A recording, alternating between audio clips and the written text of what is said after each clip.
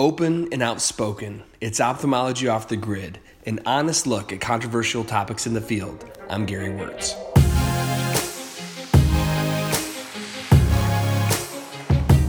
Working in a field as innovative as ophthalmology means that change is constant. To offer the best care available to our patients, we must continue to assess and often update our treatments and techniques. Ophthalmologists never stop being students of ophthalmology, but for most of us, that's a reward, not a burden. My guest today is a quintessential lifelong learner. His passion for ophthalmic education runs the gamut from his dedication to his residents, his investments in advancing the field, and his candid way of speaking about life, work, and the artful yet elusive balance between the two. This episode is dedicated to such real talk with none other than Dr. Uday Devgan, coming up on Off the Grid.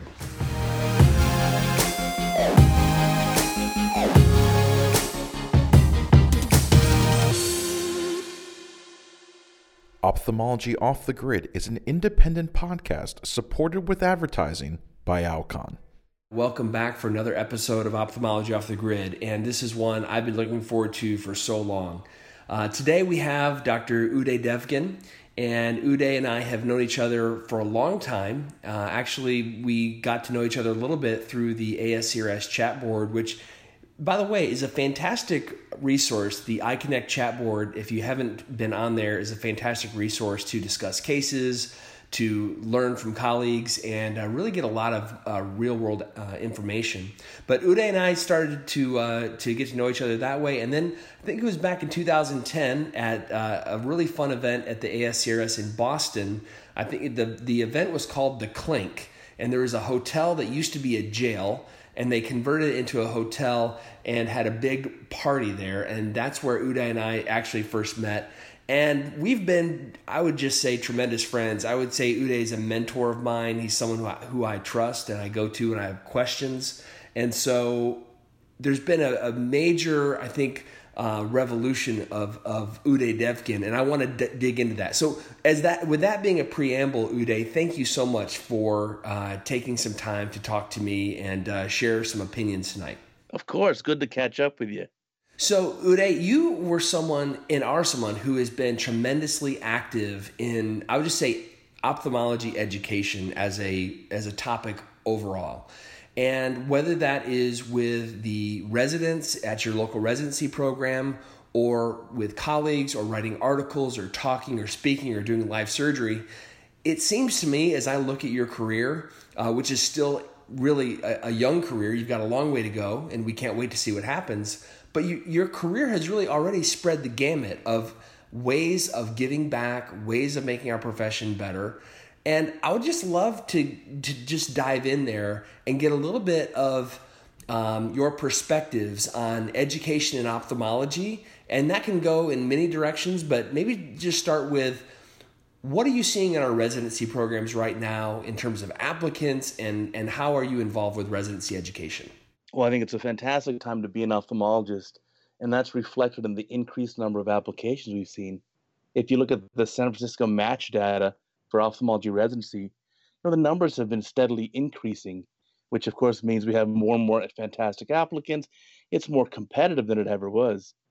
And personally at UCLA, at the Joel Stein Eye Institute, where I'm fortunate to teach these residents on a weekly basis at the county hospital, as well as serve on the residency selection committee, the applicants are better and better every year. It's really amazing. So not just smarter, you feel like they're maybe more well-rounded, they're better human beings, and maybe in every category, just better? Well, I think it spans the gamut here. So we have, there are a lot more people with additional degrees. It's become relatively common. I'd say maybe 20 to 30% of the applicants take a year off in med school to either do a master's degree or a year of research or research fellowship, a year at the NIH, something of this nature. And so it really makes them a more well-rounded applicant that brings something a little bit different to the table. A lot of them have other degrees, MBAs, PhDs, various master's degrees as well. I've really enjoyed meeting them at the interview process. It's really a fantastic opportunity to just sit one-on-one with what are going to be undoubtedly the future leaders in our field. Some people say that, the new millennials are here and it's going to be different. You know what? It's going to be better. Yeah, there are different personalities than someone who's my age. I finished residency in year 2000. But these guys are amazing. I have no doubt that in a couple of decades, one of them is going to do a beautiful cataract surgery for me. That's awesome. It's funny when you think about that too. I think about our profession and I think, whatever we give back is what we get someday when we are the one who becomes the patient.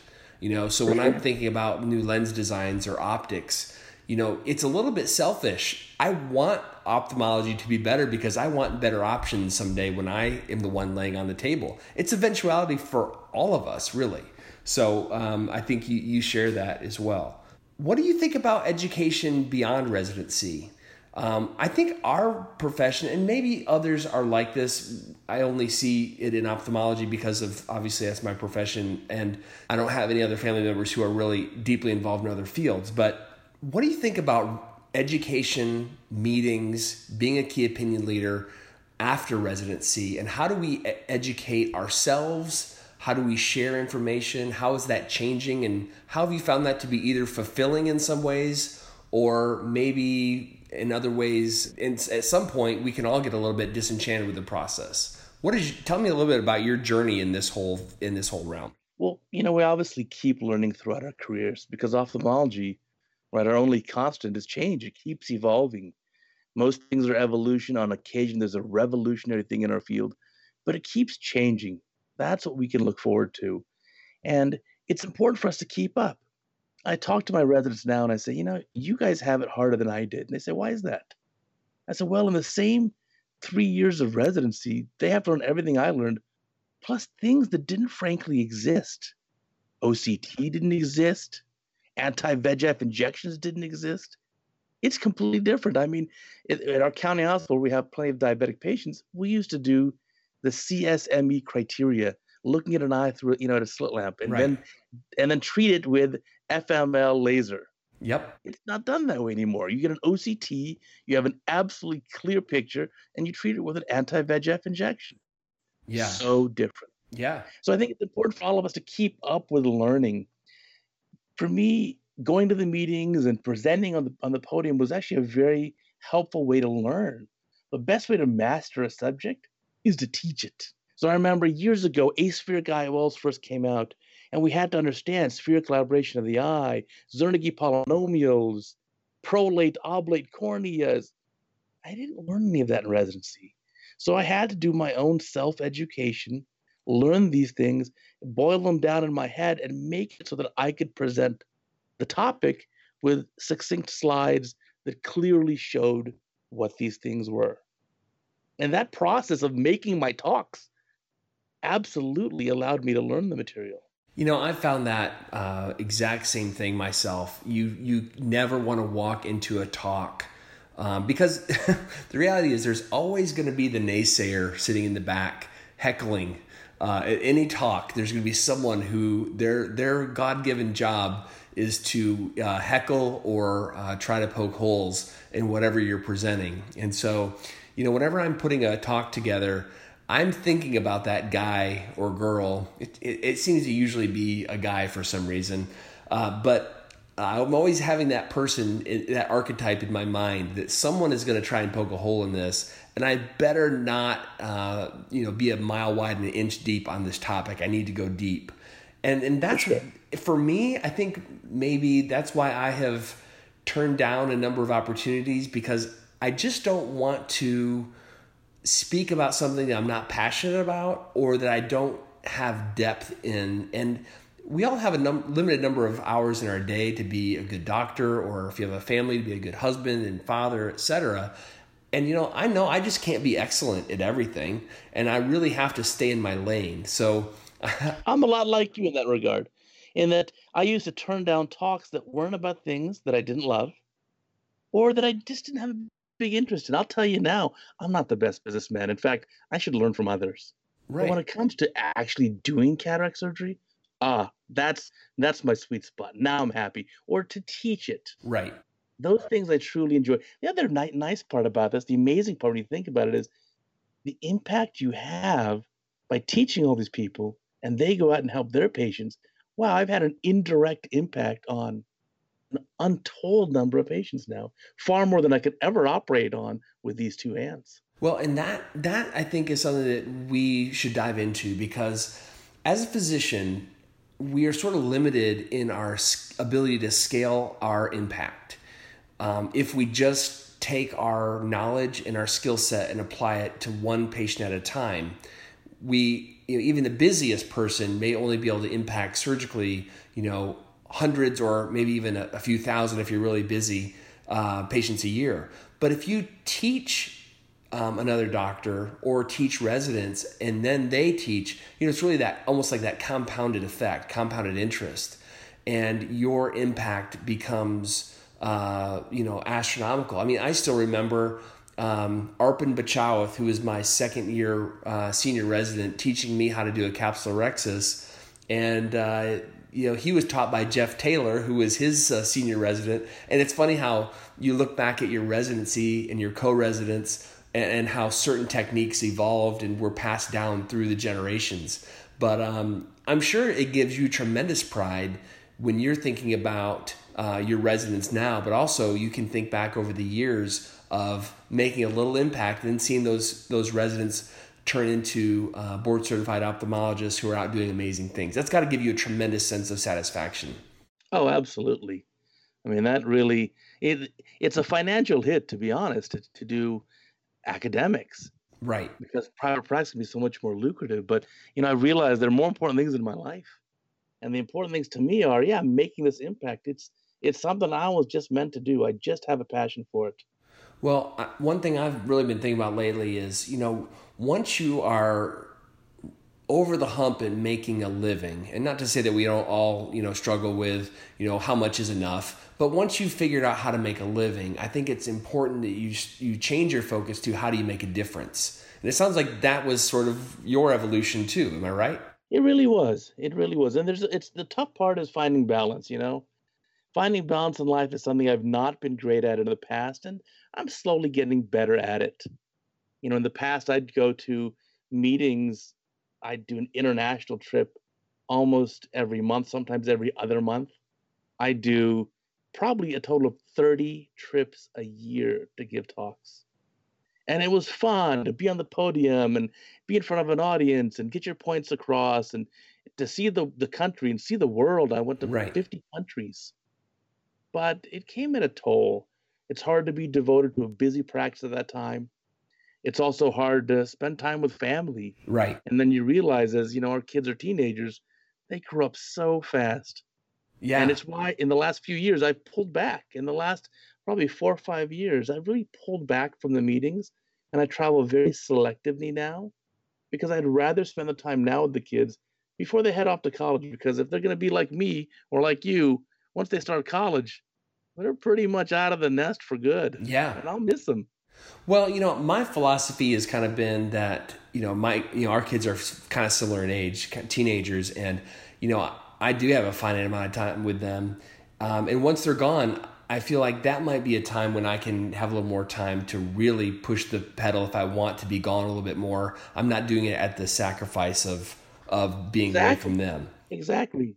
My feeling as well. So I really enjoyed a lot of the podium and the travel and meeting other ophthalmologists, getting to know great colleagues across the country, across the world. And I'll get back into that. I just need 2 more years for my youngest to head off to college. Well, Uday, we have been missing your voice a little bit, I have to say. I love the pearls. Actually, I read an article that you wrote really about this topic, and that's what really jogged my interest in getting you on the podcast, because it really did talk about your very intentional pullback from being gone, from home, and a pullback from doing the number of talks and traveling as much. In doing that, what advice would you have maybe for younger guys or gals starting out, trying to make a name for themselves, who are hungry and really want to do that? What are the if there is caution or wisdom that you can share, what would it be? Try to find the balance that's right for you. Oftentimes, at the beginning of your careers, it's easier to get the time to do the traveling and the podium talks and the lecturing because you're not as busy surgically in your practice. Right. Plus, your kids are either very young or Maybe you don't even have kids yet, and you're less encumbered. I was telling you, one of the dumbest things I ever said to myself was when I was a senior resident, and I thought, I can't wait till I'm in practice because life will be so much easier. Because you think as a resident, this is so hard. It can't get any harder than this, but it does, but in different ways. It does. It does. Yeah, to find that right balance. And remember this too, senior residents, or you're doing your residency or fellowship where you're doing a tremendous amount of surgery, you start in a new practice, you may start off doing a few cases only. So no one really understands this, or as a resident, that when you're finished with your training, it may take you years to get out of that surgical volume you were doing while in your training. Well, it's what's so funny to me is it seems like the typewriter effect. Of course, they don't make typewriters anymore, so probably anyone younger than me doesn't know what that even means. But it seems like in our career of training, it's like you go through college and then you learn all this. I was a chemistry major, and there was very little carryover to med school. So it was like starting over from scratch in med school, and then learning everything about the human body, going through my internship, and then starting residency was like going back to square one, where we're basically learning everything about the eye. When you don't know how to even, refract somebody, it's really humbling. And then, you go through your residency, and then again, it's starting back from square one. For me, I started to practice. So that was literally starting over. And there's been a number of times in my life, I guess I'm good at starting over just because I've had a lot of practice at it. But you're exactly right. As a resident, you have these illusions of grandeur, maybe, of how great things are going to be. And then you get out and you realize, no, there's just the challenges are it's not that they're not there, they're just different. And there's not a predefined number or level of stress that those challenges can provide. As a resident, you kind of feel that way too, but you sort of know that there's an end. Once you start practice, the thing that's really difficult is it becomes much less structured in terms of where you're heading from day to day, and you're charting your own course for maybe the first time in your life because you've been in such a structured environment. Did you have any trouble with that when you came out of residency? Talk to me about your launch of your career after residency. Yeah, I think everyone does. I think it takes you a while to find your right groove. I tell residents that like your first girlfriend, your first job may not be the one you stick with the rest of your life. It could be. Right. But it may not be. It's rare. Actually, it's rare. Right. Well, same with having a girlfriend or boyfriend, right? Right. It's very, very rare to have your first girlfriend be the only woman in your life the rest of your life. Right. So similarly, I think you have to be prepared that, my first job may not be my last, and that's okay. That's right. Totally acceptable. It's not a failure. I feared that was a sign of failure, like I couldn't hack it or something was wrong with me. And I've realized, no, it's a learning experience. And then the second thing is, even when you find the job that you love, that's perfect for you, your career evolves over time. The first 6 or 7 years out of training, I did the full spectrum of general ophthalmology. Right. I did strabismus surgery on kids, eyelid surgery. I did cataract, glaucoma, cornea transplant, diabetic lasers, the works. One-stop shop. Yes, whatever came in the door. And, I was so fortunate to have trained here at UCLA, which is an incredible residency program where we do everything. I'm here at this county hospital with my residents who saw a tremendous number of patients today, did all these surgeries. The buck stops here. We don't refer out. Right. So we have attendings in all subspecialties, but they're not here every day. And I'm fortunate for this hospital to only have retina fellows. So the other fellows, we got rid of them so that my residents do all the glaucoma stuff, all the cornea stuff, all the peds, all the plastics. Any orbital surgery, it's the resident and the attending. So the training is tremendous. But keep in mind, then once you get your career started, then you'll pick up volume, pick up speed, and you'll have the ability to tailor your career, evolve it. Say, I really don't want to do any more diabetic retinas. Right. Let me refer these out. Yeah. And then I don't want to do any more and you keep doing it. I'm at my point now in my private practice. I literally 80% of what I do is cataract surgery, 20% is refractive surgery. That's it. Right. You can't call my office and say, well, I need to have a glaucoma. We don't do that. Right. Uday, I'm the exact same way. I've evolved my practice, and I knew this pretty early on that I really just had a passion for cataract surgery. And it's an easy procedure to love. It is very satisfying. I was actually talking to I had a young lady who was shadowing me who's a college junior, and she's thinking about ophthalmology. And I said, cataract surgery is sort of satisfying in the same way that like the YouTube videos of, cutting slime is satisfying. There are all these satisfying videos. I said, cataract surgery is kind of like that, where, you get this sense of immediate satisfaction of removing this ugly opacity from the eye and implanting this beautiful lens that just unfolds, and it just gives you this sense of satisfaction. So for me, cataract surgery, I've just always had that passion for it, and I was pretty quick to cut away other things just to get more and more busy. But you're exactly right. When you get out, you kind of have to scrap. You have to be willing to see anything. You've got to be willing to go in. You've got to be willing to travel. I don't know if you did any satelliting, but I was satelliting all over the place, actually to other states for a year and a half. And it was insane. But I was passionate about it. I was willing to hustle. You talked about millennials a little bit. Do you feel like they have that same level of hustle, or are you seeing it maybe applied in different ways? What do you think about that? I've seen in the applicants that we have or the residents we have in our program, nothing but superstars. I mean, I'm looking here at a poster. I'm sitting in the county hospital. We just finished a long day. I didn't get to see the sun today. It's a winter day here. Right. And I got a poster. We got 8 residents here. I got 24 faces on the wall in front of me. And there is not a weak link in the entire group.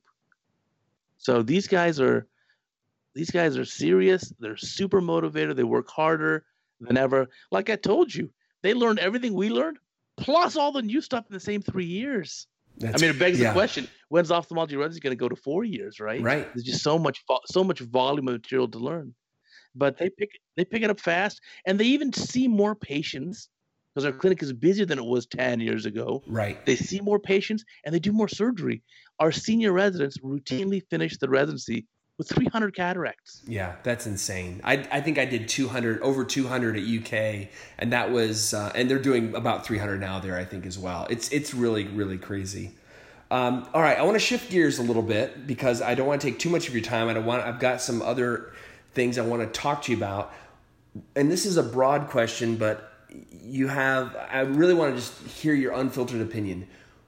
Where do you think we're going in terms of a profession in refractive cataract surgery? You can take that in where do you think cataract surgery is going, future advancements, where are we going with lens calculations? I know you've been involved in the lattice super formula. Where are we going with new IOL technology, or even down the road with laser technology for either changing the lens power or refractive, corneal refractive surgery? Where do you see the giant ship of ophthalmology in the realm of cataract and refractive surgery? Where are we heading? Great point. In fact, it's it's interesting. Over our careers, over the last certainly 10 years, is when cataract surgery has been recognized as the most powerful and most widely performed refractive surgery. Yes. And so it's certainly a mindset change, and I think it's the right one. The 2 projects I'm working on are directly related to this. So my 2 projects, I'm working with John Lattice, who was a co-resident with me, as well as Albert Jun, who's at Hopkins, and Azam Siddiqui, who will be actually starting residency in New York.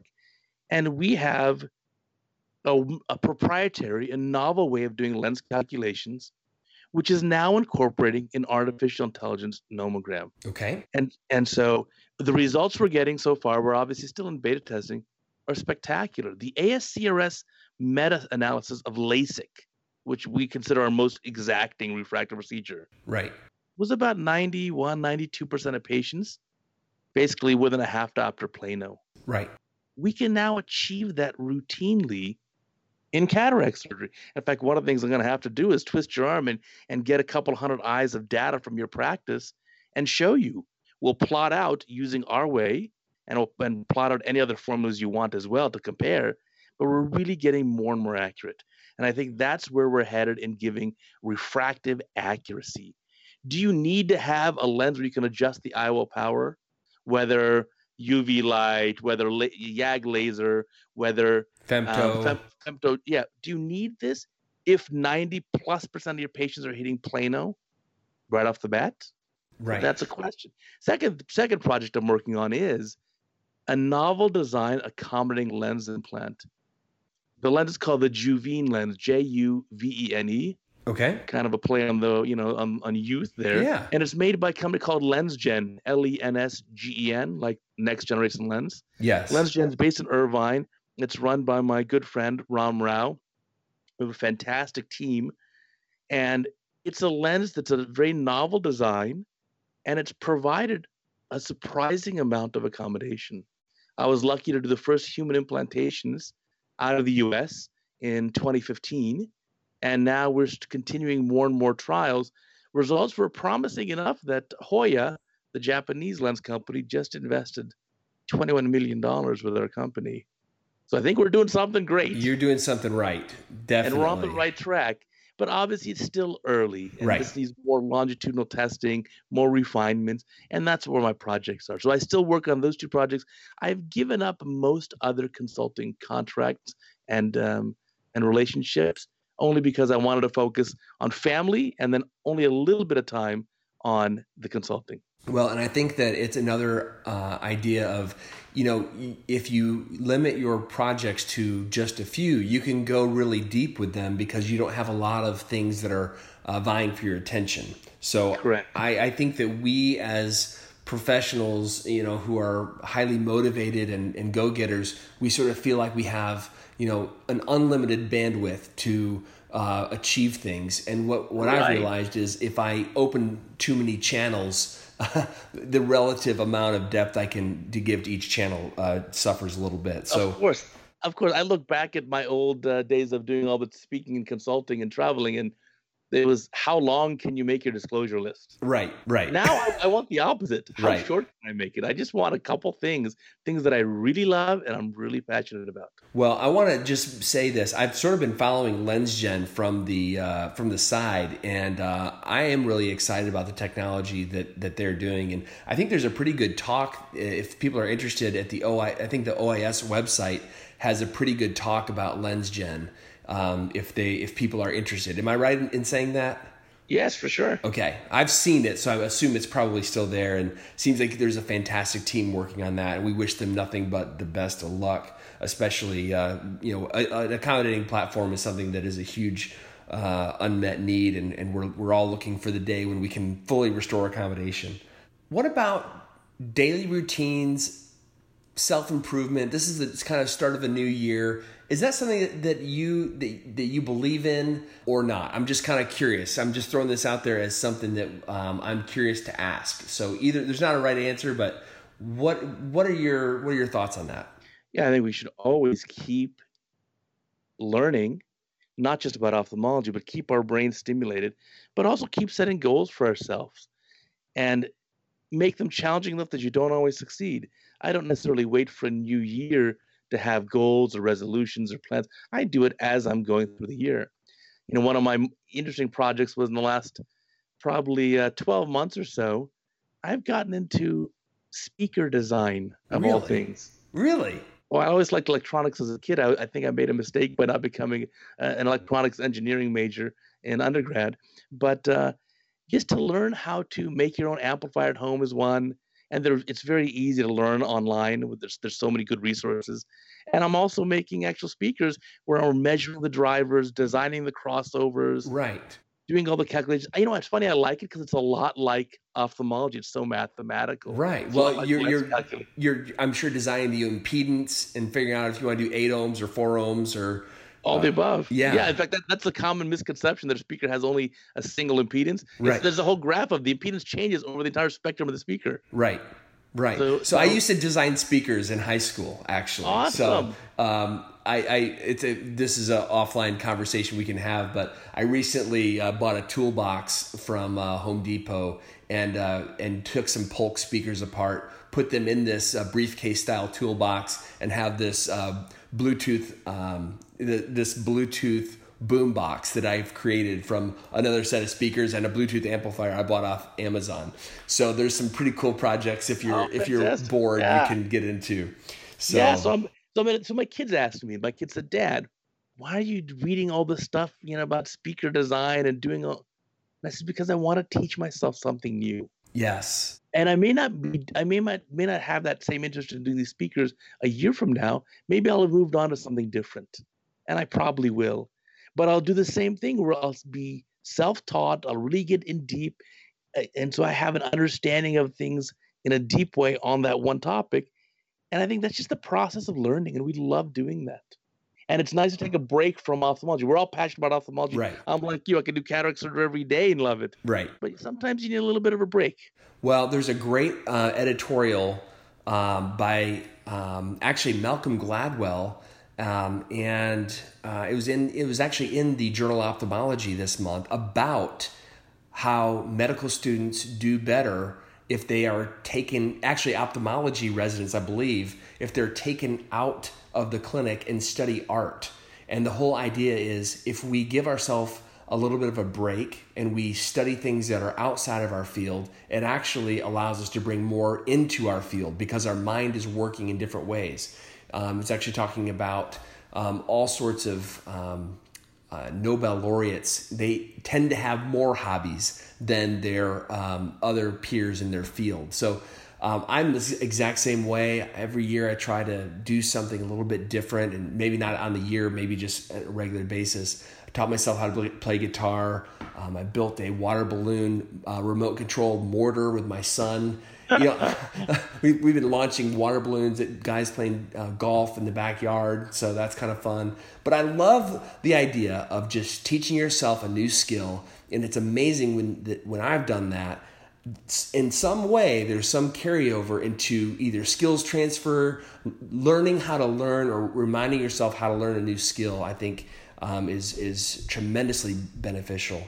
So we've got a lot in common, Uday, beyond even just ophthalmology. So love talking to you. And look, you've got an open invitation. If you ever have a project you're working on or you'd like to give us an update on the Lattice formula, we would love to hear about it. I will commit to you, so I'm going public with this. I will commit to you a couple hundred eyes to help with this project. We would love to participate in that, and we all need to do our part. And that if I can do that, that would be helpful. I commit to you right now that we'll do that. So looking forward to helping on that. I will get the email written tonight to get you plugged in. If anyone else wants to try it as well, the website's iolcalc.com. That's awesome. And you can register. It's all free. There's no charge. But I think you'll be impressed. We'll analyze your data for you and give you the results, and you can see how accurate we're getting. I mean, one of the amazing things with the artificial intelligence portion of this is it ended up predicting, our neural net predicted and derived essentially the Doug Koch Lee Wang axial length modification for high myopes. It did it on its own. That's pretty awesome. It's just crazy. And so when I saw, and it's within 10% of the numbers that Doug Koch and Lee Wang are using. So it's just Doug Koch's been one of my mentors, and if I had a quarter of his brain, I'd be a genius. Oh yeah, but exactly. It's amazing that this predicted that, and it's predicted other things too that we're just kind of looking into now to see, is this going to pan out? Well, really fascinating. That is unbelievable. We want to keep our finger on the pulse of this. So please, as updates become available, if this is a way that you'd like to get the information out there, we would love to help out with that. Uday, we love hearing from you. You know, we're looking forward to all of your future contributions, and you've got an open invitation to come back on this podcast anytime, buddy. Thank you, Gabe. It'd be my pleasure.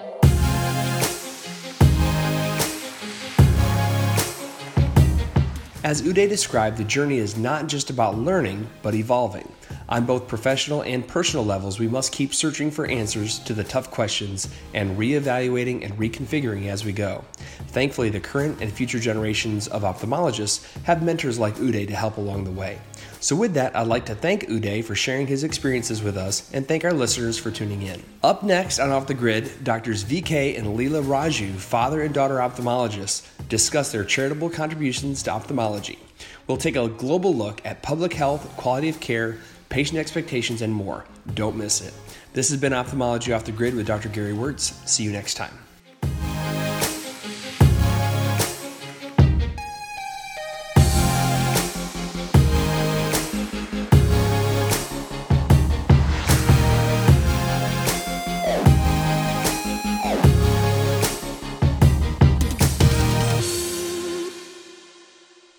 Ophthalmology Off the Grid is an independent podcast supported with advertising by Alcon.